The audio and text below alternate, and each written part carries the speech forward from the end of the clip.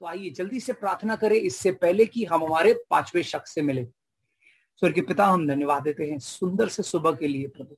हम सच में तेरे आभारी है, जो कुछ भी तूने हमारे लिए किया है उस सब के लिए प्रभु। तेरे रहमो करम पर हम है प्रभु, तेरी दया और करुणा है।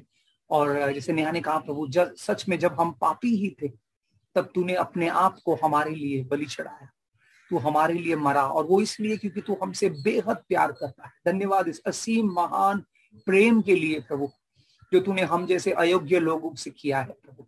धन्यवाद, हमें एक बनाया है, हमें कलीसिया होकर के बुलाया है प्रभु। जैसे हम तेरे वचनों को देखे, तेरे वचन की सच्चाई और गहराई हमें समझने दे प्रभु। ये हमारी ज्ञान और समझ नहीं है, ये पवित्र आत्मा है जिसके प्रकाशन से हम वचन को समझते हैं और ग्रहण करते हैं। सही समय में प्रभु ये वचन बहुत प्रतिफल लेकर आए तेरी महिमा के लिए। ये प्रार्थना हम यीशु मसीह के पावन और सामर्थी नाम में करते हैं, आमेन आमेन। आज मैं आपको मिलाने जा रहा हूं एक राजा से। इस राजा का नाम शायद आपने ज्यादा सुना नहीं होगा क्योंकि बहुत ज्यादा प्रसिद्ध है नहीं, लेकिन शास्त्र पढ़ा है तो प्रसिद्ध है। इस राजा की कहानी 3 किताबों में है। एक है यशायाह की किताब में, फिर 2 राजा की किताब में, और फिर इतिहास में भी है, इतिहास की किताब में भी है। इस राजा का नाम है हिजकिय्याह। हिजकिय्याह, बिल्कुल हिचकी आने वाला नाम है इसका, हिजकिय्याह। लेकिन मैं हिजकिय्याह बोलूंगा क्योंकि मुझे आदत है हिजकिय्याह बोलने की। तो हिजकिय्याह कौन है? यहूदा का 13वां राजा है।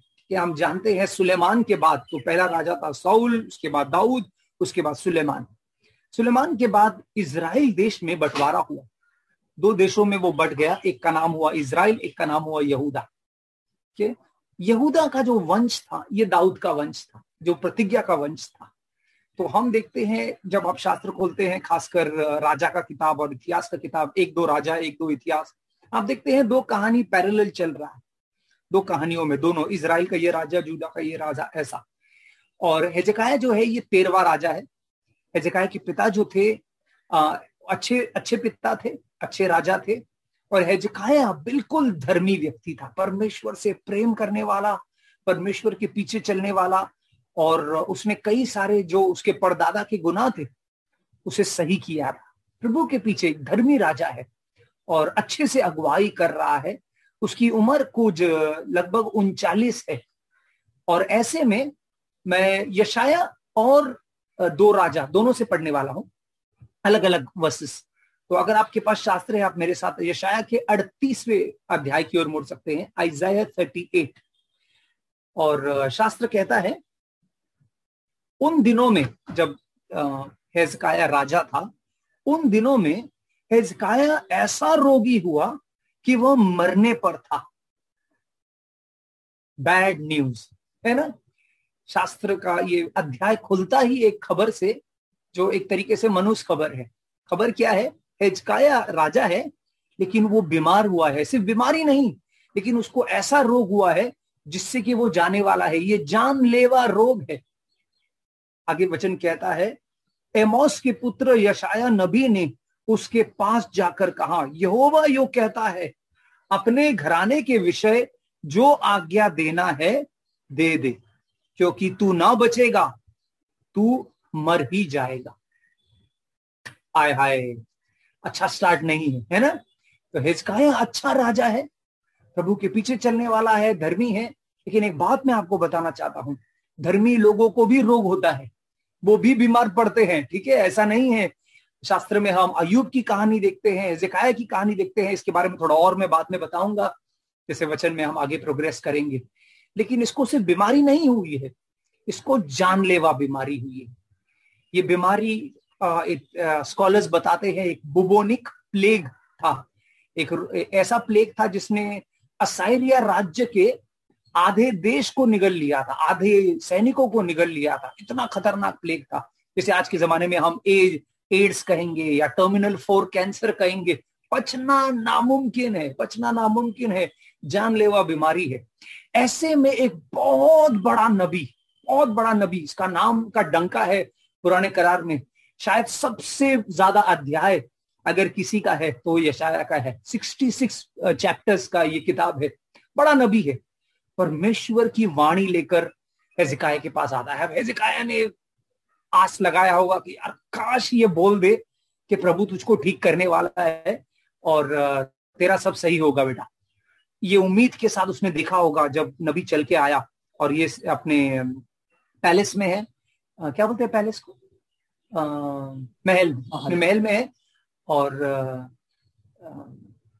यशाया आता है और यशाया क्या बोलता है, यहोवा यो कहता है। पुराने करार के नबी ऐसा बात करते थे, यहोवा ये कहता है। इतना साफ तरीके से उनको प्रभु की आवाज सुनाई देती थी कि बिल्कुल डंके की चोंच पर कहते थे, यहोवा यो कहता है बेटा तेरा टाइम खत्म, तू मरने वाला है, तू जिएगा नहीं। 2 बार कहता है, एक ही बात 2 बार कहता है, तू जिएगा नहीं, तू मरेगा, यानी कि पक्का मरेगा, पक्का मरने वाला है तू। और एक काम कर, परमेश्वर तुझ पर एहसान कर रहा है, तुझे पहले ही बता रहा है कि जो भी वसीयत वगैरह बनानी है, अगले राजा को नियुक्त करना है, वो कर ले जो तुझको करना है। Put your house in order का मतलब है अब तैयारी कर ले कि तेरी विरासत किसको जाने वाली है, कौन अगला राजा बनेगा, है ना। ऐसा नहीं हो जाए तू मर जाए और फिर राज्य का देखभाल करने के लिए कोई नहीं, झगड़ा वगैरह हो जाए। तो अपने घराने को, विरासत को तैयार कर, अपने अगला वारिस चुन ले। अब आप अपने आप को हिजकिय्याह की जगह पर रखकर देखिए, कितना गंदा खबर जो है वो आया है, बहुत गंदा खबर आया है कि नहीं, दिल तोड़ने वाला खबर आया है। अब एक बीमारी हुई है, दूसरा सिर्फ बीमारी नहीं, जानलेवा बीमारी, तीसरा आया है नबी, वो नबी जो कभी गलत नहीं बोलता, यशाया नबी है, नबियों का नबी आया है। चौथा वो बोल रहा है मैं मरूंगा। पांचवा वो बोल रहा है मैं मरूंगा तो मरूंगा, यकीनन मरूंगा, यकीनन मरूंगा।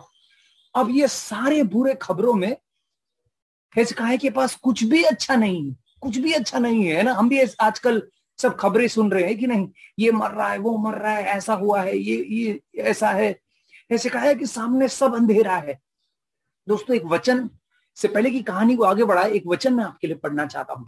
इस वचन पर गौर कीजिए, नीति वचन 18वां अध्याय 21वां वचन, जो कहता है वाणी यानी कि बातें, वाणी जीवन मृत्यु की शक्ति रखती है और जो वाणी से प्रेम रखते हैं वे उसका फल खाते हैं। हालेलुया, हालेलुया, आमीन।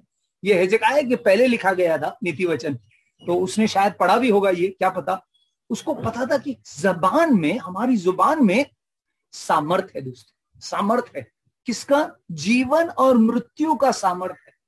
और जो अपने जुबान का सही इस्तेमाल करेगा वो उसका फल खाएगा। हालेलुया, कमाल का वचन है ये दोस्तों, गौर कीजिए इस बात पर। कभी कभी हम कहते हैं ना, अरे यार ये मर जाए, ये मर जाए, या मैं मर जाऊं। ऐसी बातें कभी मत कीजिए, क्योंकि आपके जुबान में जीवन और मृत्यु का सामर्थ्य है। अब आप देखेंगे सब जगह खबरें हैं कि तू मरने वाला है, तू मरने वाला है, लेकिन अब देखिए हिजकिय्याह अपने जबान से जिंदगी का ऐलान करने वाला है। आमीन, आमीन। आइए आगे बढ़ते हैं दूसरे वचन की ओर। यशाया का 38वां अध्याय और दूसरा वचन कहता है, हिजकिय्याह ने उस दीवार की तरफ करवट ली जिसका मुख मंदिर की तरफ था और उसने यहोवा से प्रार्थना की। हालेलुया, सब बोलिए प्रार्थना, जोर से बोलिए प्रार्थना। प्रार्थना, साहसी प्रार्थना करने वाला है हमारा हीरो। हिजकिय्याह ने क्या किया? दीवार की ओर मुख किया। क्यों? ये यहूदियों की प्रथा थी, ये लोग जब भी प्रार्थना करते दीवार की ओर देखते। पता है क्यों? ताकि नजर यहां वहां नहीं जाए। हम क्या करते हैं? आंखें बंद कर लेते हैं। अच्छी बात है, जो करना है करो, लेकिन आंखें बंद करना कोई आत्मिक चीज नहीं, इस बात को याद रखना। शास्त्र में कहीं नहीं लिखा है कि जब आप प्रार्थना करो तो आंखें बंद करो। शास्त्र में किसी ने भी आंख बंद करके प्रार्थना नहीं की। तो इस कार्य में कोई आत्मिक चीज नहीं है ना, कि आओ हम सब आंखें बंद करें और प्रार्थना करें। आंखें बंद इसलिए करते हैं ताकि हमारा ध्यान नहीं भटके। यहूदी क्या करते थे? दीवार की ओर जाकर देखते थे, क्योंकि दीवार के आर पार तो दिखता नहीं, तो दीवार की ओर देखेंगे तो कुछ दिखाई नहीं देगा। तो ये उनकी प्रथा थी। शायद हमारी प्रथा कुछ और है, किसी और की प्रथा कुछ और होगी, कोई चादर डालता होगा, कुछ अलग अलग चीजें करते होंगे, ठीक है। लेकिन ये अगर आप आज भी इजराइल जाए ना, तो आप देखेंगे वहां पर एक वॉल है, प्रेयर, वॉल ऑफ प्रेयर। वहां पे सैकड़ों लोग आते हैं, यहूदी लोग, और दीवार की ओर हाथ लगाकर प्रार्थना करते हैं। तो हिजकिय्याह ने वही किया, उस दीवार की ओर मुड़ा जो शायद मंदिर के दिशा में था, और प्रार्थना की। अब प्रार्थना जो है ये सुनने लायक है दोस्तों। लेकिन एक चीज मैं कहना चाहता हूं, जब हम संकट में है, जब हम समस्या में है, जब हम क्राइसिस में है, तो इसके बजाय कि हम जाकर के सोशल मीडिया पर कुछ लिखे, कुड़कुड़ाए या यहाँ वहां हमारा डर दूसरों में फैलाए, एक सही और उत्तम प्रतिक्रिया है प्रार्थना। आमेन। चाहे वो व्यक्तिगत समस्या है या विश्व की समस्या है। आज हम जानते हैं हम पैंडेमिक में है, एक विश्व समस्या है। हम क्या करें, क्या करें? हम खबरें सुनते रहे, इसको उसको फॉरवर्ड भेजते रहे, वो फॉरवर्ड खासकर जिसको हमको ही नहीं पता सच है कि झूठ है, लेकिन हम भेज रहे हैं, हमारा डर दूसरों में भी फैला रहे। दोस्तों, वो करने के बजाय ये सही है कि हम प्रार्थना करें। हालेलुया। एक मसीह की सबसे उत्तम प्रतिक्रिया होनी चाहिए कि मुश्किल के समय में वो प्रार्थना की ओर मुड़े। हिजकिय्याह ने यही किया। आइए हिजकिय्याह की प्रार्थना को सुनते हैं। हिजकिय्याह ने यशाया 48 3 वचन में आपके लिए पढ़ता हूं।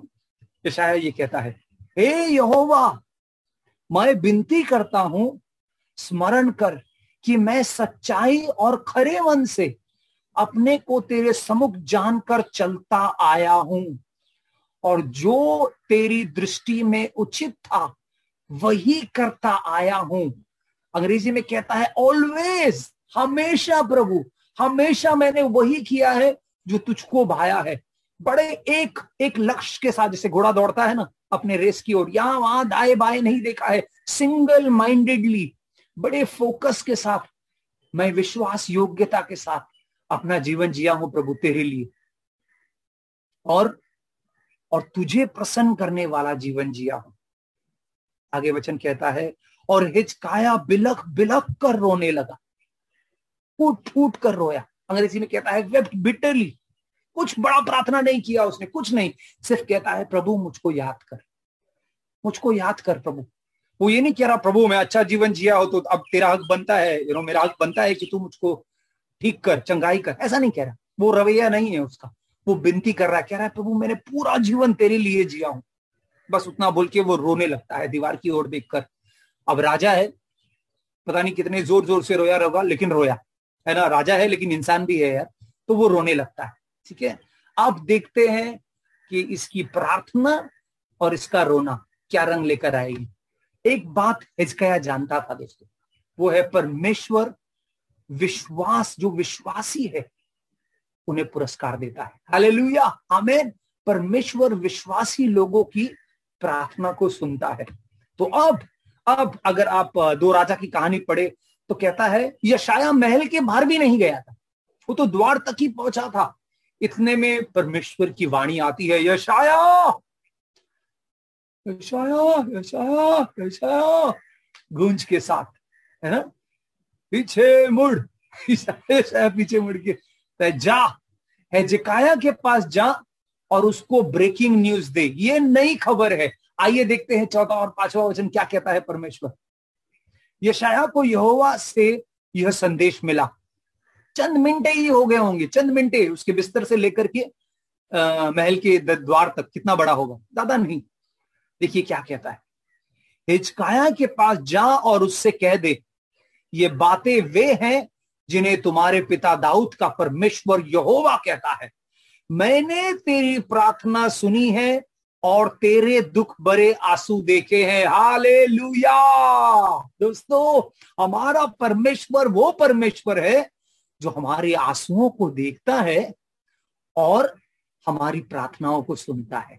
आमीन। इस पर और थोड़ा बात मैं बाद में बताऊंगा। अब देखिए क्या कहता है परमेश्वर, 15 वर्ष और जोड़ रहा हूं। बात है, उसको बोल के उसके जीवन में मैं 15 वर्ष और जोड़ रहा हूं। 1 महीना, 2 महीना, 15 महीना, 15 दिन नहीं, 15 वर्ष मैं और जोड़ रहा हूं। ये सुनकर ही हिजकिय्याह फिर खुश हो गया होगा, लेकिन कहां, परमेश्वर रुकने वालों में से नहीं है। देखिए आगे परमेश्वर क्या कहता है। अगला ही वचन कहता है, असुर के राजा के हाथ से मैं तेरी और इस नगर की रक्षा करूंगा और उसे बचाऊंगा। हालेलुया। क्या परमेश्वर है दोस्तों हमारा। कहता है मैं तुझको डिलीवर करूंगा और मैं तुझको डिफेंड करूंगा। बड़ा साम्राज्य था साइरिया, बड़ा साम्राज्य जिसका राजधानी निनेवे है। याद है जोना की कहानी। और वो उन पर हल्ला बोल रहा, अल्लाह बोला भी नहीं था, बोलने वाले थे, परमेश्वर उसको पहले ही बता, बोल रहा देख असारिया राज्य तेरे खिलाफ आएगा बड़ी सेना के साथ, लेकिन तू डर नहीं, क्योंकि इस नगर की रक्षा मैं करने वाला हूं, इस शहर का रखवाला मैं हूं। हालेलुया, क्या बात है दोस्तों, प्रोत्साहित हुए कि नहीं? हम जिस भी नगर में है, हमारी रखवाली परमेश्वर कर रहा है। क्या प्रार्थना किया उसने, आधा अधूरा, लेकिन परमेश्वर की प्रतिक्रिया देखिए। इसलिए तो पौलुस कहता है एफिसियों से, कहता है अब उस परमेश्वर के लिए जो अपनी उस शक्ति से जो हम में काम कर रहा है, जितना हम मांग सकते हैं या जहां तक हम सोच सकते हैं, उससे भी कहीं अधिक कर सकता है। हालेलुया, जितना हम मांग सकते हैं, जितना हम सोच सकते हैं, उससे बहुत अधिक परमेश्वर करता है दोस्तों। ऐसा हमारा परमेश्वर है। उसने मांगा, प्रभु मुझको मरना नहीं है, प्रभु मुझको मरना नहीं है, बस मुझको याद कर, मैं सही जीवन जिया हूं, प्रभु मुझ पे दया कर। और परमेश्वर कहता है जा, किया तो किया, 15 साल जोड़ दिया, जोड़ा तो जोड़ा, तेरे शहर को भी कोई छुएगा नहीं। हिजकिय्याह, तेरा दुश्मन कितना भी सामर्थी हो, वो ये जान ले कि मैं तेरा रखवाला हूं, मैं इस शहर की देखभाल करने वाला हूं। क्या क्या प्रतिक्रिया है परमेश्वर की दोस्तों। आमीन, आमीन।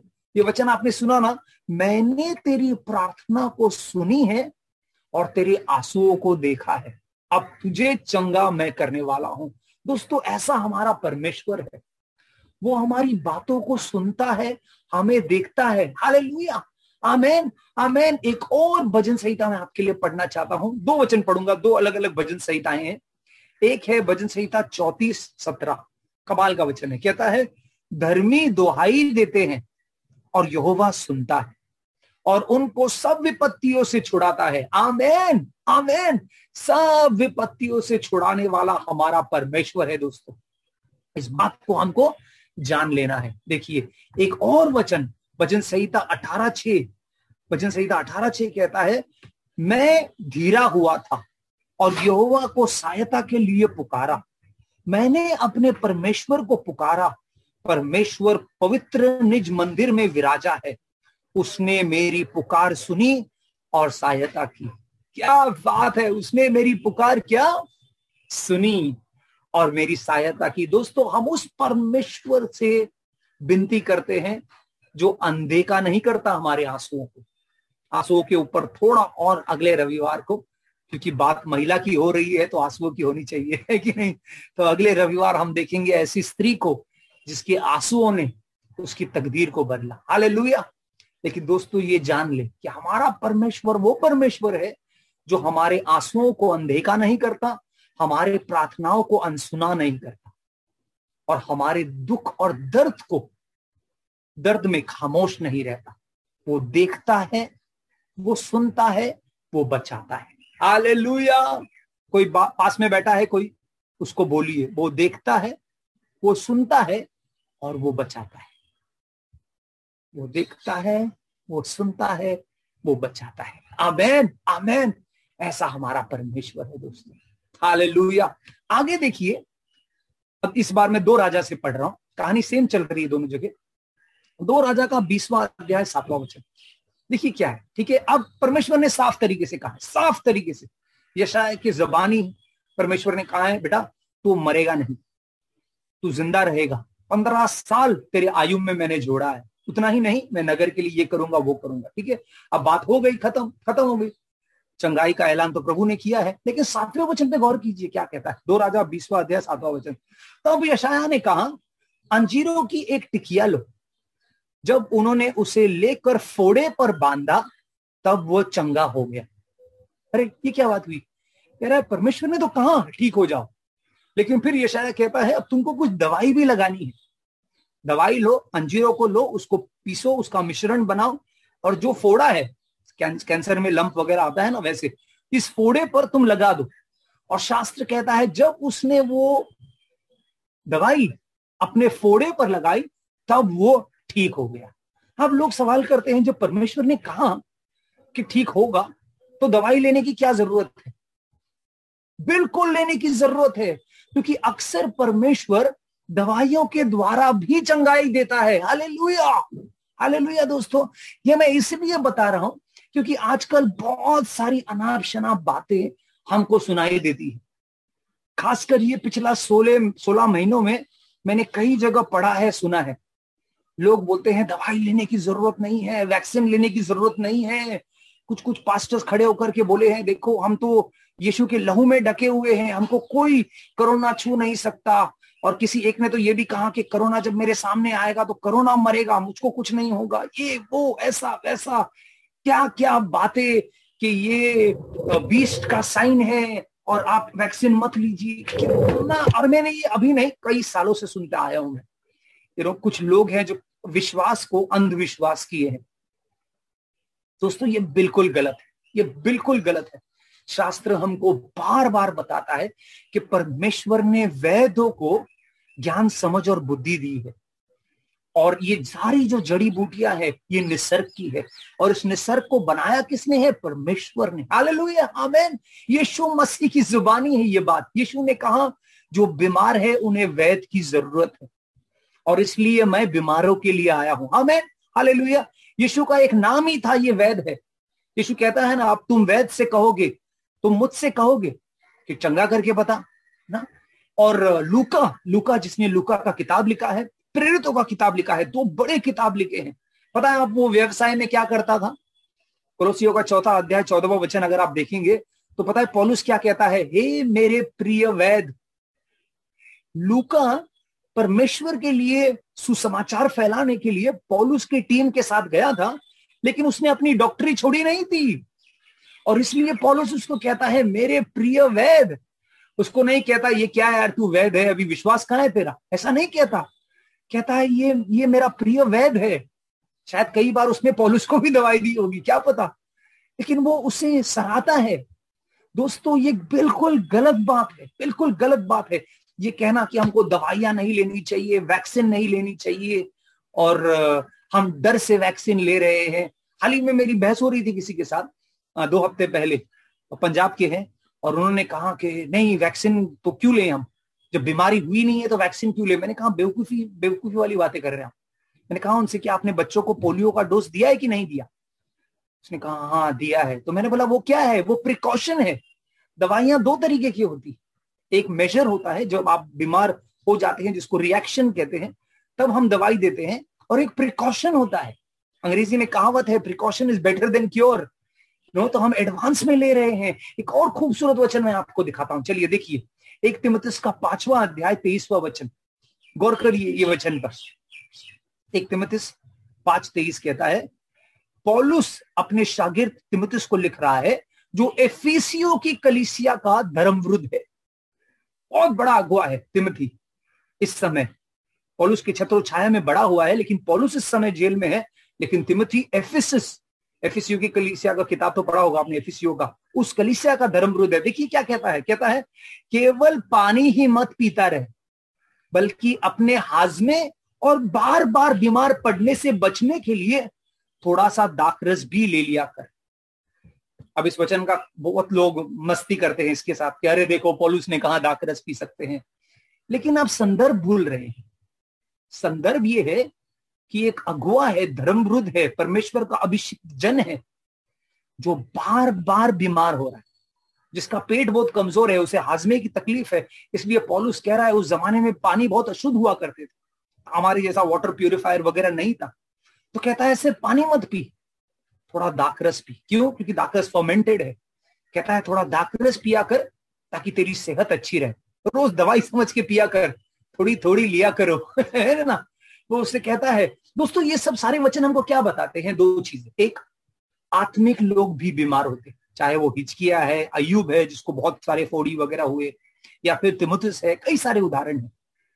और दूसरा, परमेश्वर दवाइयों के द्वारा भी चंगाई देता है। आमीन, हालेलुया, हालेलुया। प्रार्थना जरूरी है, दवाइयां भी जरूरी है। ऐसा नहीं है क्योंकि आपने दवाई ली तो आपका विश्वास नहीं है, बिल्कुल नहीं, बकवास, बिल्कुल बकवास है। ये सोच ही गलत है दोस्तों, और इसको मैं साफ तरीके से आपके सामने रखना चाहता हूं। मैं खुद पिछले महीने वैक्सीन लेके आया हूं, तो प्लीज इसका ये, जैसे मैंने कहा हम शास्त्र से, ज्यादा पवित्र ना हो। आपने सुना मैंने क्या कहा? हम पवित्र शास्त्र से ज्यादा पवित्र ना हो। हम उतना ही पवित्र रहे जितना पवित्र शास्त्र हमसे कहता है रहने के लिए। Do not be holier than the Bible. पवित्र शास्त्र से ज्यादा पवित्र बनने की कोशिश मत करना।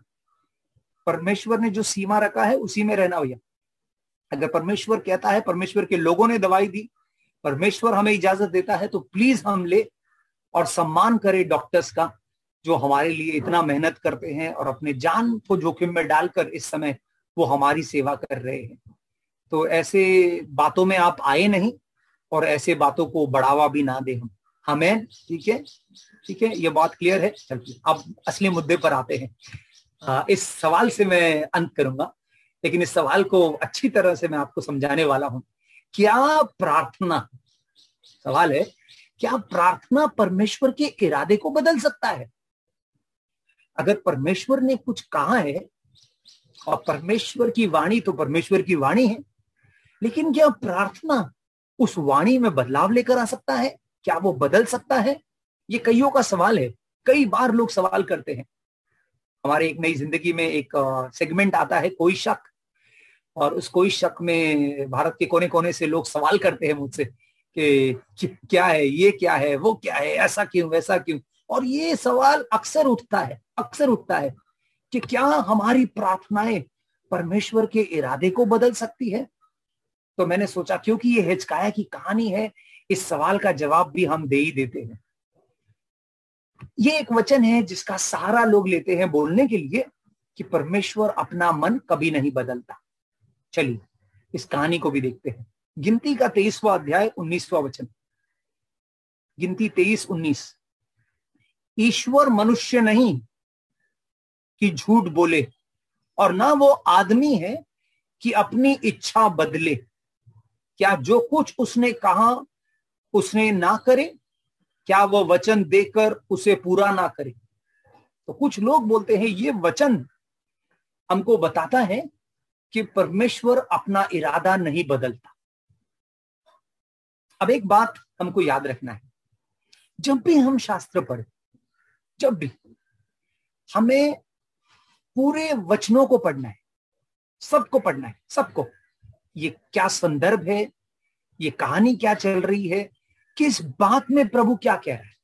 सिर्फ एक वचन निकालकर, ऐसे अलग निकालकर उसके साथ तोड़ मरोड़ना और बोलना कि ये प्रभु बोला, देखिए ये बिल्कुल गलत है दोस्तों, बिल्कुल गलत। और कई लोग ऐसा करते हैं। ये वचन के साथ नाइंसाफी है। हम अंग्रेजी में कहते हैं the text must always be read in the context, यानी कि हर वचन को संदर्भ में पढ़ना बहुत जरूरी है। इस खास विषय पर मैं खुद एक अभ्यास कर रहा हूं इस समय और बड़ा मजा आ रहा है। तो चलिए इसका संदर्भ देखिए कि किस सिलसिले में परमेश्वर ने यह बात कही और ये वचन है क्या, ये क्या है, जो क्या कह रहा है परमेश्वर कि मैं इंसान नहीं कि मैं झूठ नहीं बोलूंगा, या इंसान का बच्चा नहीं कि मैं अपना सोच बदलूंगा। ये क्या है? चलिए कहानी को थोड़ा देखते हैं। कहानी है गिनती के 22, 23, 24 में। इजराइल अब प्रतिज्ञा के देश की ओर बढ़ रहा था, रेगिस्तान से गुजर रहा था, और इस समय इजराइल काफी सामर्थी हुआ था। क्यों? क्योंकि परमेश्वर उनके साथ है। ठीक है, अब वो पीढ़ी बीत चुकी थी, जो पुरानी पीढ़ी थी, जो निर्गमन की पीढ़ी थी। निर्गमन के बाद लेवीय व्यवस्था, लेवीय व्यवस्था के बाद गिनती। अब हम गिनती में आए हैं, करीब करीब गिनती खत्म हुआ है।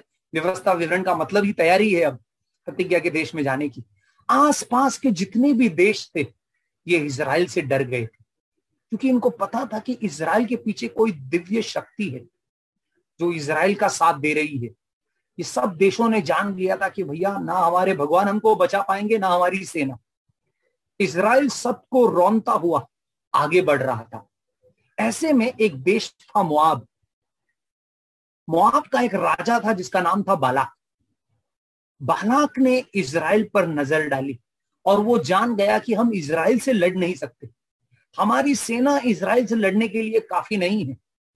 तो बालाक ने एक चाल चली।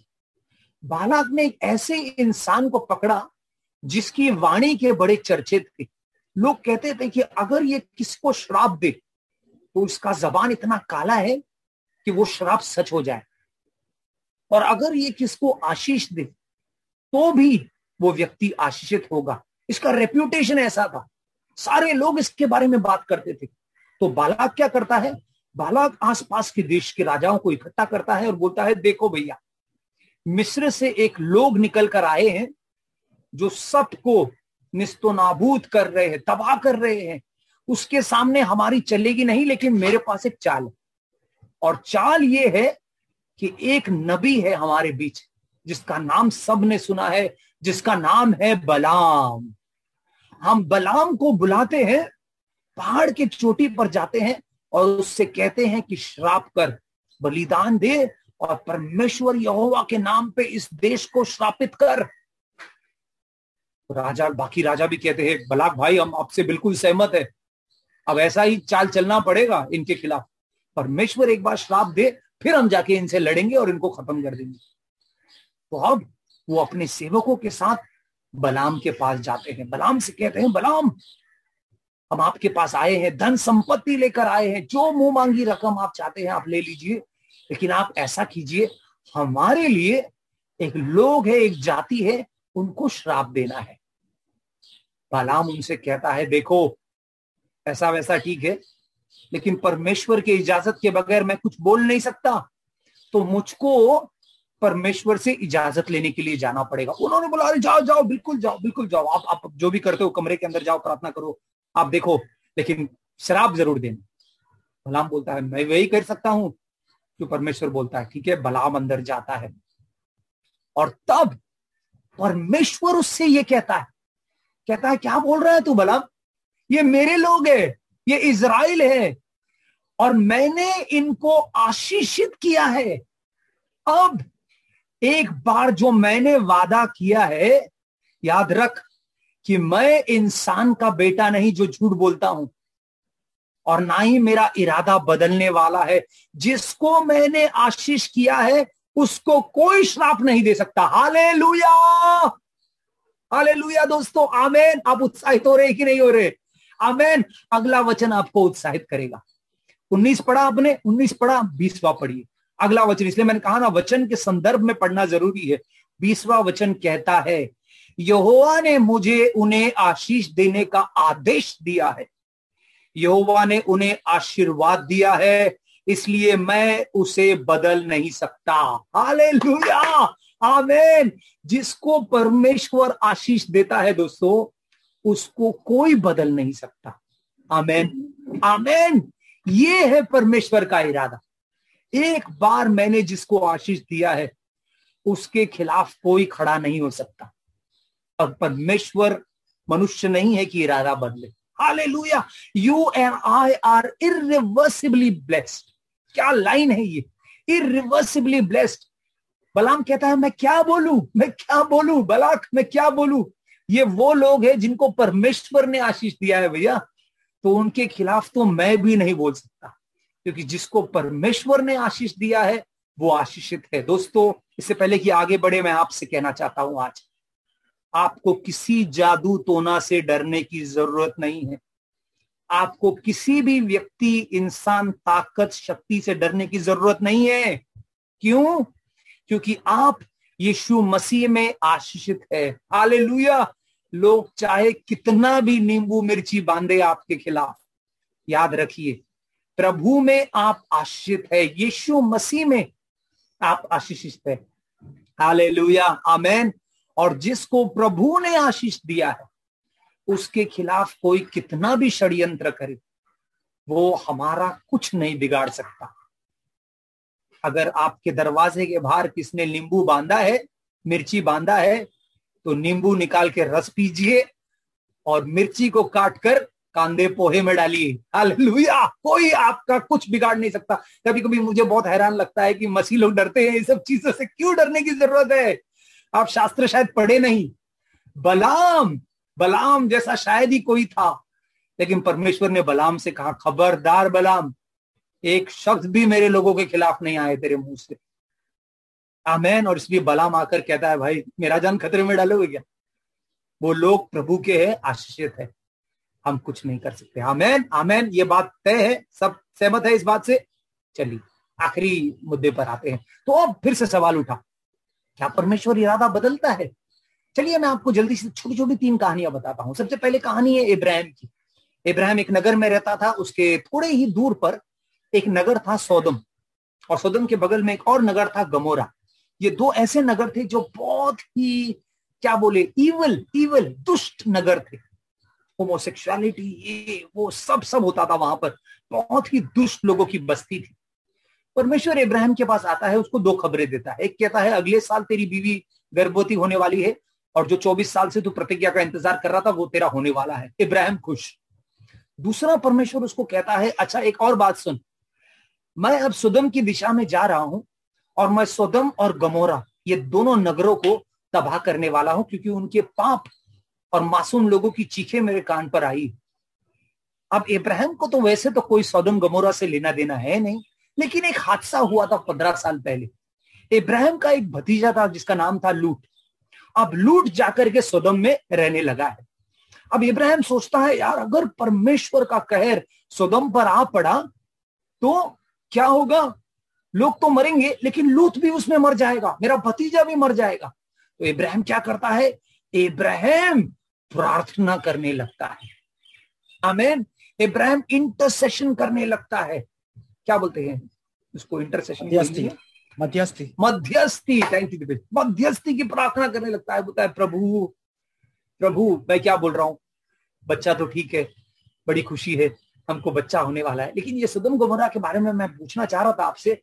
देखिए आप तो न्यायी परमेश्वर है, अगर सदोम में 50 लोग जो धार्मिक है अगर वो हो गए और आपने अपना कहर गिराया उन पर, तो वो 50 लोग भी मर जाएंगे, तो क्या ये इंसाफ होगा? परमेश्वर उससे क्या कहता है, चल इब्राहिम मान लिया, अगर 50 लोग मुझको मिले ना उस नगर में जो अच्छे हैं सच्चे हैं, तो मैं उस नगर को नहीं मिटाऊंगा। अब इब्राहिम सोचता है यार 50 बहुत ज्यादा होते, तो प्रभु मैं क्या बोलता हूं, अगर 40 रहे तो 40 रहे तो। अब देखिए कितनी बार परमेश्वर अपना इरादा बदल रहा। ठीक है मैं बताऊंगा क्यों। परमेश्वर कहता है चल इब्राहिम 40 लोग मिल गए ना 40, तब भी मैं अपना इरादा बदल दूंगा। पहले 45 बोलता है वो, 50 45 40 30 20 10, 6 बार। देखिए सब वचन पढ़ने का समय नहीं है। उत्पत्ति 18:32। तब इब्राहिम ने कहा हे यहोवा तू मुझसे नाराज ना हो, मुझे अंतिम बार कष्ट देने का मौका दे। यदि तुझे वहां 10 अच्छे लोग मिले तो तू क्या करेगा? यहोवा ने कहा यदि मुझे नगर में 10 अच्छे लोग मिले तो भी मैं नगर का नाश नहीं करूंगा। हालेलुया। परमेश्वर इब्राहिम से कहता है मैं अपना इरादा बदलने के लिए तैयार हूं, अगर मुझको 20 मिले 10 मिले। और फिर इब्राहिम ही चुप बैठता है। एक और कहानी है योना की, पिछले रविवार को हमने देखा। निनेवे जो इस समय प्रतिज्ञा आया है ना, असायरिया की राजधानी है निनेवे। योना से परमेश्वर कहता है जा निनेवे को बोल कि उनके पाप का घड़ा भर गया है, अब मैं उनको तबाह करने वाला हूं। जब योना जाता है निनेवे को बोलने के लिए, योना की कहानी हम जानते हैं, पहली बार नहीं जाता दूसरी बार जाता है। क्या कहता है निनेवे से? कहता है परमेश्वर की चेतावनी आई है, 40 दिन और आप खत्म। पता है तब क्या करता है निनेवे गिड़गिड़ाता है परमेश्वर के सामने, विनती करता है, कहता है हम हमसे गलती हो गई प्रभु। उपवास प्रार्थना करते हैं इस हद तक कि बच्चे और जानवर भी उपवास प्रार्थना में सहभागी हुए। सोचिए, फर्ज कीजिए, बच्चे और जानवर भी। और परमेश्वर देखता है 40 दिन में इनका ऐसा मन फिराव, और योना से कहता है मैंने इनको तबाह करने का इरादा बदल दिया है, इनको क्षमा किया है। दोस्तों एक बात है जो मैं आपसे कहना चाहता हूं, जब बात करुणा और दया की आती है ना, तब परमेश्वर अपना इरादा बदलता है। और ये हमारे लिए एक सुसमाचार है। निर्गमन में हम देखते हैं 32वें अध्याय में, बड़ा अहम अध्याय है। मूसा पहाड़ पर गया है 10 आज्ञाओं को लेने के लिए, परमेश्वर से बातें कर रहा है। पहाड़ की चोटी पर यहोशू खड़ा है, लेकिन नगर में जहां पर सारे इजरायली है, वो एक गाय का बछड़ा बनाते हैं सोने का, और कहते हैं मूसा का तो पता नहीं, लेकिन अब से ये हमारा भगवान है, गाय का बछड़ा। तो परमेश्वर को बड़ा क्रोध आता है। इतना कुछ परमेश्वर ने इजरायलियों के लिए किया और ऐसा सिला दिया उन्होंने परमेश्वर की प्यार का। तो देखिए परमेश्वर क्या कहता है निर्गमन 32:10 में, अब मुझे मत रोक। परमेश्वर मूसा से कह रहा है, अब मुझे मत रोक, मेरा प्रकोप उन पर भड़क उठा है, जिससे मैं उन्हें भस्म करूंगा, परंतु तुझसे एक बड़ी जाति उपजाऊंगा। ये मूसा के लिए अच्छी खबर है कि मूसा, मैं इन सबको खत्म करूंगा, और जिसे नोआ के साथ मैंने नई तरह से शुरुआत की थी, तेरे साथ भी नई तरह से शुरुआत करूंगा। लेकिन देखिए मूसा क्या कहता है परमेश्वर से। मूसा परमेश्वर से कहता है, प्रभु ऐसा ना करे, ऐसा मत कीजिए, क्योंकि कल को अगर आपने ऐसा किया तो मिस्र वाले क्या बोलेंगे? मिस्र वाले तो यही बोलेंगे ना कि आपने उनको मिस्र से छुड़ाया रेगिस्तान में मारने के लिए, इससे आपके नाम की बदनामी होगी। और फिर इब्राहिम, इसहाक और याकूब का क्या, जिससे आपने वादा किया था कि आप उनकी संख्या को बढ़ाएंगे वगैरह वगैरह, वो तो फिर धरा का धरा रह जाएगा। 14वें वचन पे गौर कीजिए, 14वें वचन पे वो विनती करता है, बोलता है प्रभु ऐसा ना करे। 14वां वचन कहता है, इसलिए यहोवा ने लोगों के लिए अफसोस किया, यहोवा ने वह नहीं किया जो उसने कहा कि वह करेगा, अर्थात लोगों को नष्ट नहीं किया। अंग्रेजी में कहता है, the Lord changed his mind about the harm which he said he would do to his people. परमेश्वर ने लोगों को तकलीफ पहुंचाने का इरादा बदल दिया, बख्श दिया उनको, जबकि वो दोषी थे, बिल्कुल लायक थे उस सजा के। तो क्या मूसा ने परमेश्वर का इरादा बदला? क्या परमेश्वर अपना इरादा बदलता है? एक ही क्षेत्र में बदलता है, जब बात दया और करुणा की होती है। हर कहानी में आप देखिए बाइबल में, जहां दया और करुणा की है, परमेश्वर कहेगा ठीक है, मैं नहीं करता, मैं अपनी दया को दिखाता हूं। और दोस्तों वो ही एक जगह है जहां पर परमेश्वर दया करने के लिए अपना इरादा बदलता है। इसलिए इब्रानियों 4:16 कहता है, तो फिर आओ हम भरोसे के साथ अनुग्रह पाने के लिए परमेश्वर के सिंहासन की ओर बढ़े, ताकि आवश्यकता पड़ने पर हमारा सहायता के लिए हम दया और अनुग्रह को प्राप्त कर सके। आमीन। दया और करुणा की बात जब आती है तो परमेश्वर अपना इरादा बदलता है। इस आखिरी वचन के साथ आपको छोड़े जा रहा हूं। शास्त्र कहता है, यदि तू अपने मुंह से यीशु को प्रभु जानकर अंगीकार करे और अपने मन से विश्वास करे कि परमेश्वर ने उसे मुर्दों में से जिलाया है, तो तू निश्चय उद्धार पाएगा। हालेलुया। दोस्तों हमें धन्यवाद देना है कि प्रभु अपनी करुणा को दिखाने के लिए अपना इरादा बदलता है। अगर सोचिए परमेश्वर कहता कि इंसान तो अब सब नरक में ही जाने वाले, इनको कुछ नहीं बचा सकता, तो हम सब खत्म हो जाते, नाश हो जाते। लेकिन पता है परमेश्वर ने इरादा बदला, अपने पुत्र को भेजा, इकलौते पुत्र यीशु मसीह को भेजा हमारे खातिर। जब हम पापी थे, यीशु हमारे लिए मरा। आज अगर हम यीशु मसीह को अपने जुबान से प्रभु करके कबूल करते हैं और दिल में विश्वास करते हैं कि परमेश्वर ने उसको मुर्दों में से जिंदा किया है, तब हम उद्धार पाएंगे। हालेलुया। परमेश्वर हमें नाश होने नहीं देगा, वो हमारे प्रति अपना इरादा बदलेगा, हमें जीवन देगा, बहुतायत का जीवन, अनंत काल का जीवन देगा। आमीन, आमीन, हालेलुया, हालेलुया। उम्मीद करता हूं इस सवाल का जवाब मैंने स्पष्ट रूप से दिया है। परमेश्वर इरादा बदलता है, बिल्कुल। जब बात प्रेम, क्षमा, अनुग्रह, करुणा की आती है तो वो जरूर बदल कर दिखाता है। और धन्यवाद इस बात के लिए कि परमेश्वर हम पर करुणा करता है। अगर वो इरादे का पक्का होता, तो अगर अटल रहता अपने फैसले पर, तो हम सब नाश हो जाते। लेकिन हमें मौका देता है परमेश्वर और कहता अगर तुम पश्चाताप करोगे तो मैं तुम पर दया दिखाऊंगा। आमीन। परमेश्वर के लिए एक जोरदार ताली हो जाए। हालेलुया। क्या कमाल का परमेश्वर है हमारा, कमाल का परमेश्वर है। आमीन।